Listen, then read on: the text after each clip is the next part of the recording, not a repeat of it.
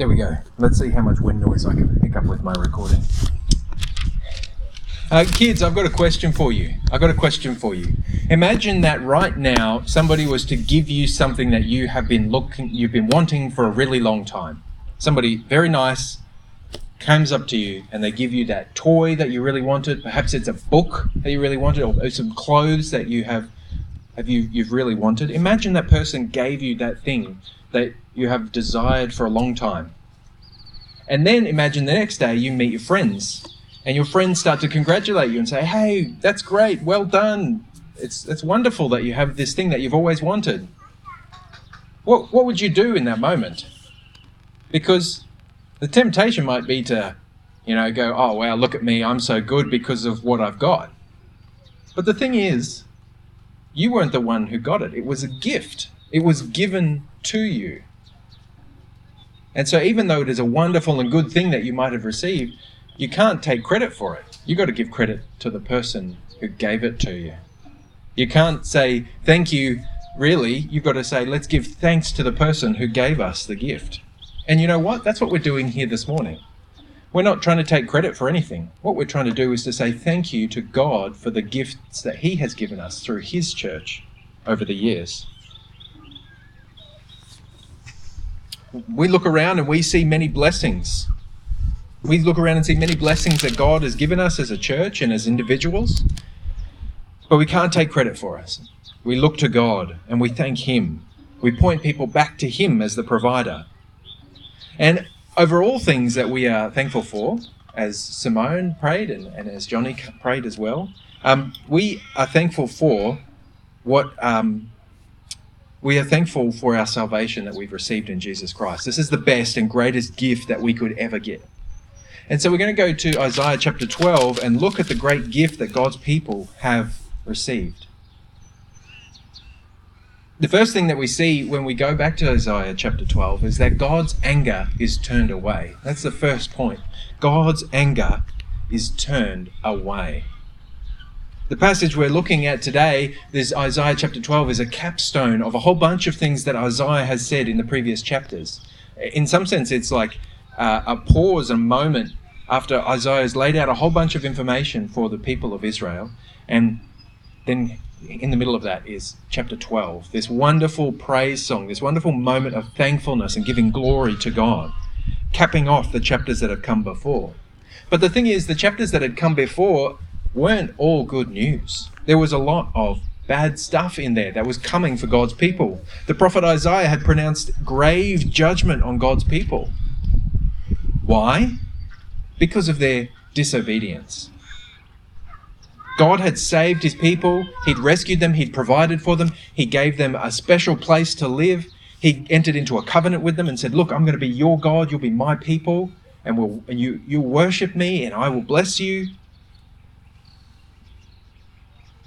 But God's people rebelled, and they rebelled at every step of the way. If you've been with us recently, as we've been working our way through Judges, you would see how regularly God's people would turn their back on Him. God is patient and long-suffering, but eventually He would bring His judgment against His people. But God would not abandon His people. It was not a full and final everlasting judgment against His people. He loves His people and He rescues them. He will not utterly reject them. And that's what Isaiah has been telling us about. The judgment is coming, but God will not utterly reject His people. And so Isaiah looks forward to a future in Isaiah chapter 12. He looks forward to the future for the people of God, that there would come a time when there would be great celebration and thankfulness to God. Even though the exile was ahead for the people of Israel, in Judah and Israel, even though their exile and the suffering and the consequences of their actions was ahead of them, Isaiah saw a day when they would stand up and praise God in thankfulness for what God had done to save them. In that day, God's people would respond to what God had done with thankfulness in their heart. And beloved, I want to tell you that today is one of those days. Today is that day, and not in the sense that it all came to fruition right now, but in the sense that we live in the aftermath of what Jesus did. We live in the day after Jesus brought his salvation to the earth. And right now we celebrate and thank him and praise him for that salvation that he's brought to his people. And we can do that with the words of the song in Isaiah chapter 12. From verse 1 it says, "You will say in that day, I will give thanks to you, O Lord, for though you were angry with me, your anger turned away, that you might comfort me." We give thanks to God because his anger is turned away from his people. And this is great news for God's people. But we have to ask, first of all, I guess, why would God be angry? Why would God be angry with his people? Well, it's because of what I mentioned before. It was because of the people of God continually rebelling against him, because they had sinned against him, because they had done what was evil in his sight. They had rejected him. They'd done things like said one thing with their mouth, but then had gone and done something different. God's people can be hypocrites. And so God's righteous anger was revealed. And not in the sense of anger like we get angry, like things don't go away and so we get a little bit irritated. This is a righteous, holy anger, a justified anger, a divine anger that is pure and right and good in every aspect. God has every right to be angry because all of us have sinned and fallen short of his glory and rebelled against him, just like Israel of old. I don't know if you've considered this, but if you think about the evil in the world, a lot of the time we like to sit back and go, well, I'm glad I'm not like that. We look at the bad examples, but perhaps we need to change our attitude and think of it from a different perspective and think that the wrong that I have done has contributed to the evil in the world. We have all contributed to the evil that is in the world today. And so God can justly be angry towards those who have contributed to the wickedness of the world. But Isaiah foresees the day when God's anger is turned away, when we have received comfort from God because he takes away his anger for his people. He deals with it. It's dealt with because Jesus came to take away the wrath of God for his people. For God has not destined his people for wrath, but to obtain salvation through our Lord Jesus Christ, who died for us, so that whether we are awake or asleep, we might live with him. That's a passage from 1 Thessalonians chapter 5, verses 9 and 10. God made a way to deal with this perfect justice, his anger with perfect justice. He would not utterly destroy his people. And so the God of perfect love and perfect justice sent Jesus to take away God's wrath, take away the guilt that we have before God, everything that separates us between God. I wonder which one among you would voluntarily enter into a long-term intimate friendship with somebody who was a liar, a cheat, an adulterer, a gossip, and a thief.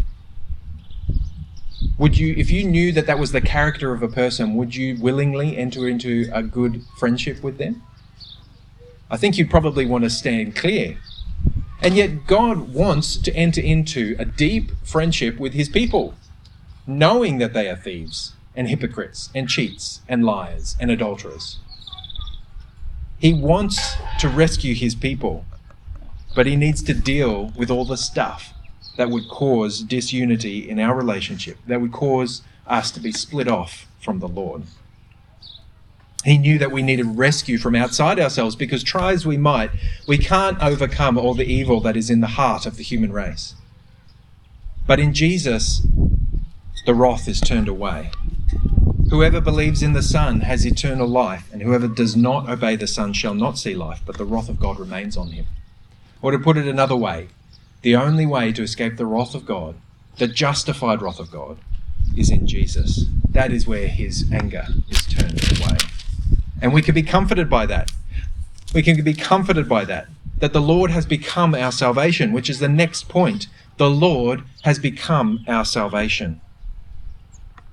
If you were to watch a movie or read a book with a great hero in it, like maybe like a superhero, a Superman type figure, or maybe in an action movie, the guy who can do everything and save everyone. That person could be rightly considered as a savior of some people who needed a salvation. And you might push the idea and you might say that person is their salvation, because if it wasn't for that person, in this imagined story, then the people wouldn't be saved. But our God is our salvation. Our God is our rescue. And not just in the sense that he embodies our salvation, but he is the thing that we are saved for and to and through. Everything comes back to our Lord and our Saviour. He is our salvation. We're not just saved and set free to kind of go about our business, like in a story of an action hero or a Superman. Here, I'll save you from the burning building, now off you go and do your thing. No, we're saved into Christ. We're saved into God. We're saved in him and with him. Or we're put with him. We're saved for him and for his glory. He is the rescue we need, a rescue from a world that is apart from God. And it says it in Isaiah chapter 2-3. Behold, God is my salvation. I will trust, I will not be afraid, for the Lord is my strength and my song, and he has become my salvation. With joy you will draw water from the wells of salvation. So my encouragement to you is to trust the one who has saved you, as the song sings. He has a proven track record of saving people and helping them and delivering them. So trust him. Don't be afraid. Don't be afraid of the world and what the world can do to us or what the world might say of us. God has a proven track record of saving and protecting his people. And even if it looks like things are falling apart in this world, we have to have the long view in mind. We have to have the long view in mind. Imagine if the Allies, when they started prosecuting World War II, imagine if when they first suffered defeat, if they gave up and went home. How would have that helped? But sometimes we look at the world and we see what look like defeats, and we start to think we're losing the battle. But when you look back at the history of World War II, you can see over the long term, even though there were some small apparent defeats, it all culminated in a giant victory. And the same thing goes for God and his people in this world. Sometimes it looks like Satan's having his way. Sometimes it looks like things are going for him and against God's people. But we need to have the long view, a view that sees how God has won the battles before, is winning the battles now, and even though our personal experiences might be in some of the battles that feel like they're losing, God will have the great victory in the end. He is our salvation. We will trust him. He is our strength. We don't need to be afraid. In a real sense, the Lord has become our salvation because he has become Jesus in the flesh. He's become incarnated. God as a human, God and man, fully God, fully man. And he accomplished that salvation with a perfect life, a perfect sacrifice, a perfect resurrection, and a perfect ascension. He is the well of our salvation, the one that we go to draw with joy the well, draw with joy our salvation. Jesus said to the Samaritan lady, everyone who drinks of this water will be thirsty again, but whoever drinks of the water that I will give them will never be thirsty again. The water that I will give them will become in them a spring of water welling up to eternal life. The Lord Jesus is the well of our salvation. So I invite you to draw with joy from that well of salvation. Draw from this well so that you might have joy eternal. And we give thanks, which is our next point. We give thanks to the Lord. We give thanks to the Lord. Now, I don't know if you have had this, but you've had moments where you can't help but talk about the things that bring you joy. Maybe something's happening in your life. Maybe something's going on and you just can't help but share with people what's going on. I don't know if you've experienced perhaps being in line at the grocery store, at the checkout, and there's somebody in front of you who just can't help but talk about something in their life. And when the person at the checkout asks them how they are, in a lightning flash, they find a way to start that conversation and move it towards whatever it is that they want to talk about, whatever's bringing them joy, whatever's exciting in their life. It's a natural thing for humans to want to talk about the things that bring us joy. I think God designed us that way. And the thing is that flows into what God has done for us as his people.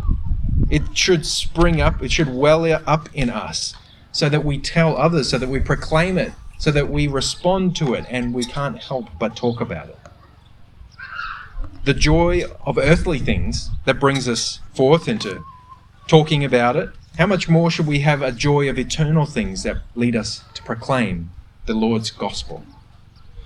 Back in our passage in verse 4, it says, "And you will say in that day, give thanks to the Lord, call upon his name, make known his deeds among the peoples, proclaim that his name is exalted." Giving thanks is the proper response to knowing what God has done for his people. Giving thanks is natural and good, and that's why we're doing it here this morning. It's the proper way. It's what Paul says to the Thessalonians: rejoice always, pray without ceasing, give thanks in all circumstances, for this is the will of God in Christ Jesus for you. If you're ever wondering, I wonder what the will of God is for my life, I can assure you that it includes rejoicing always, praying without ceasing, giving thanks in all circumstances. This is the will of God in Christ Jesus for you. So call upon his name, because all who call upon his name will be saved. Make his deeds known. We have to make his deeds known because we have to disciple the nations. We have to lift up God's name so that people might know who he is and praise him. Who can believe on somebody that they haven't heard about? Who can come into their salvation that they know nothing about? We need people to take the message so that the people can hear what God has done and be saved. And we're particularly thanking God for things like that today, that the gospel has been proclaimed in Sale for these last 10 years. And again, we're not trying to pat ourselves on the back and say, look at us. We're saying because of God's kindness to us, we have been able as a church to proclaim the gospel over these last 10 years. We have been able to see God save people in Sale, both adults and children. And as we prayed about and thanked God for before, we've seen people take up that sign of salvation and being baptized and being washed by God. We have seen the spiritual growth of people moving forward in Christ, and we want to thank him for that and seeing his work there. But we also look forward to the future, and we look expectantly at what God would have for his people and how he will bless us in the future. We hope and we pray that God's name might be made holy here in Sale and surrounds. But our song continues in Isaiah chapter 12. The song continues praising and admonishing those hearers of that song to proclaim the Lord's salvation. So this is the fourth point. We proclaim the Lord's salvation. This is core mission for God's church, to make disciples of every nation under the authority of Jesus. And it also includes baptizing and instructing people. We are taking people, in order for them to take up faith, they need to hear it. Faith comes by hearing. And we collectively, as God's people, need to proclaim this salvation to all the world so that they might hear it. Just like the song puts it in verses 5 and 6. Sing praises to the Lord, for he has done gloriously. Let this be made known in all the earth. Shout and sing for joy, O inhabitant of Zion, for great in your midst is the Holy One of Israel. We want God's name to be made great in all the earth. We want God's name to be made great here in Sale, in Stephenson Street. We want God's name to be made great in all of Sale, in all of Longford, in all of Stratford, and all of Maffra, in all of Hayfield, and all of Rosedale, all across Gippsland, and Victoria, and Australia, and the world. We want all the world to know. We want all the world to know.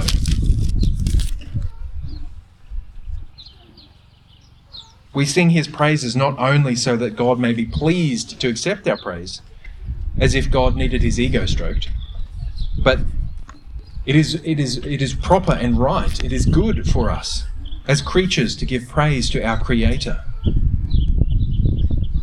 But it is also so that other people can hear about him. It's also so that we might be reminded and we might grow in thankfulness as we remind ourselves about what God has done for us.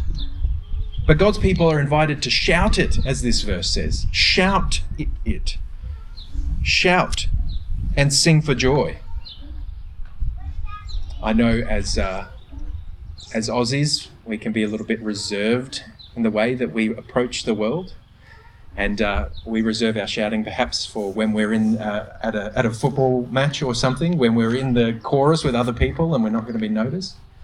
But I wonder if we might be well well served by having a greater expression of joy at what God has done for us, to shout it, to not be timid, because we'll be all right if the Lord be on our side. We'll be all right if the Lord, he be our strength, and the Lord, he is our strength.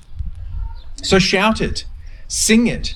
Sing for joy, you people who have been saved, because your life has been redeemed from the pit. You have become heirs of eternal life, and riches beyond your wildest imaginings are yours. Wealth for God's people is going to be so great that the stuff that we pave the roads with in the new heavens and the new earth will be gold. It's one of the most valuable metals on earth is the kind of thing that you use to build roads out of in heaven. That's the kind of wealth that belongs to God's people. Now, I know that's a picture.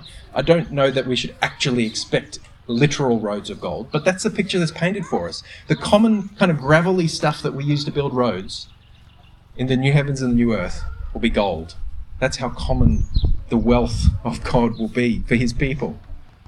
You've been made sons of God, so celebrate and sing for joy. You've been adopted by the Father. You've been freed from slavery to sin and death. Your debts and transgressions have been cancelled. You've been washed by the blood of Christ and had your robes dipped in the blood of the Lamb so that you might wear pure white raiment. Right now, if you are in Christ, you are seated with God in Christ in the heavenly places. And that is something to praise and thank God for. So lift up your voice and sing. Sing to our Redeemer. The Lord of hosts is his name, the Holy One of Israel. This Holy One of Israel has come into our midst because, as John tells us in John chapter 1, the Word became flesh and dwelt among us, and we have seen his glory as of the only Son from the Father, full of grace and truth. The Holy One of Israel has walked among us and dwells here with us now. He said, I am with you always, even to the end of the age. So shout and sing for joy. Praise him, Jesus our blessed Redeemer. Sing you saints, wonderful love proclaim. Hail him, mighty angels in glory. Strength and honor give to his holy name. Like a shepherd, Jesus will feed his people. In his arms he carries them all day long. O ye saints that live in the light of his presence, praise him, ever in joyful song. We thank God this morning for God's gifts, especially his great redemption that he's provided for us. It's of no use us being proud of it, because remember, kids, how I was talking about that gift? Imagine you received the best gift that you ever wanted. There's no use being proud of it, because you didn't give it to yourself. Somebody else gave it to you. And our salvation was a gift of God that was given to us. And we look to him and we honor him because it all comes from him. We praise the God who has given us his salvation, the one who has turned his anger away from us in Jesus Christ. The Lord has become our salvation, and we give thanks to the Lord. We proclaim this salvation to the nations, and we shout and we sing for joy. Let me pray. We thank you, O Lord our God, for the salvation that we have received in Jesus Christ. We thank you that your anger has been turned away, and that you have rescued your people from the pit. Lord, we don't just thank you as if we deserved it, as if there was some way that we could have earned it, because, Lord, we were in rebellion against you until you came and saved us. We thank you for that hope, that this song that Isaiah gave us, that you gave us through Isaiah. And we pray, Lord, that we might be able to adopt this kind of attitude, knowing now, at this point in history, we can look back and see it fulfilled in Jesus Christ. We pray, Lord, that you would stir up in us a greater heart of thankfulness. And we pray, Lord, that our continued ministry, our continued service, our continued faithfulness would include proclaiming your name to the nations, so that others may know of your mighty deeds, and that more and more people might stream into your heavenly Jerusalem and give you honor and praise for what you have done. We pray, Lord, that you might receive all the glory and all the honor in and through Jesus Christ our Lord. Amen.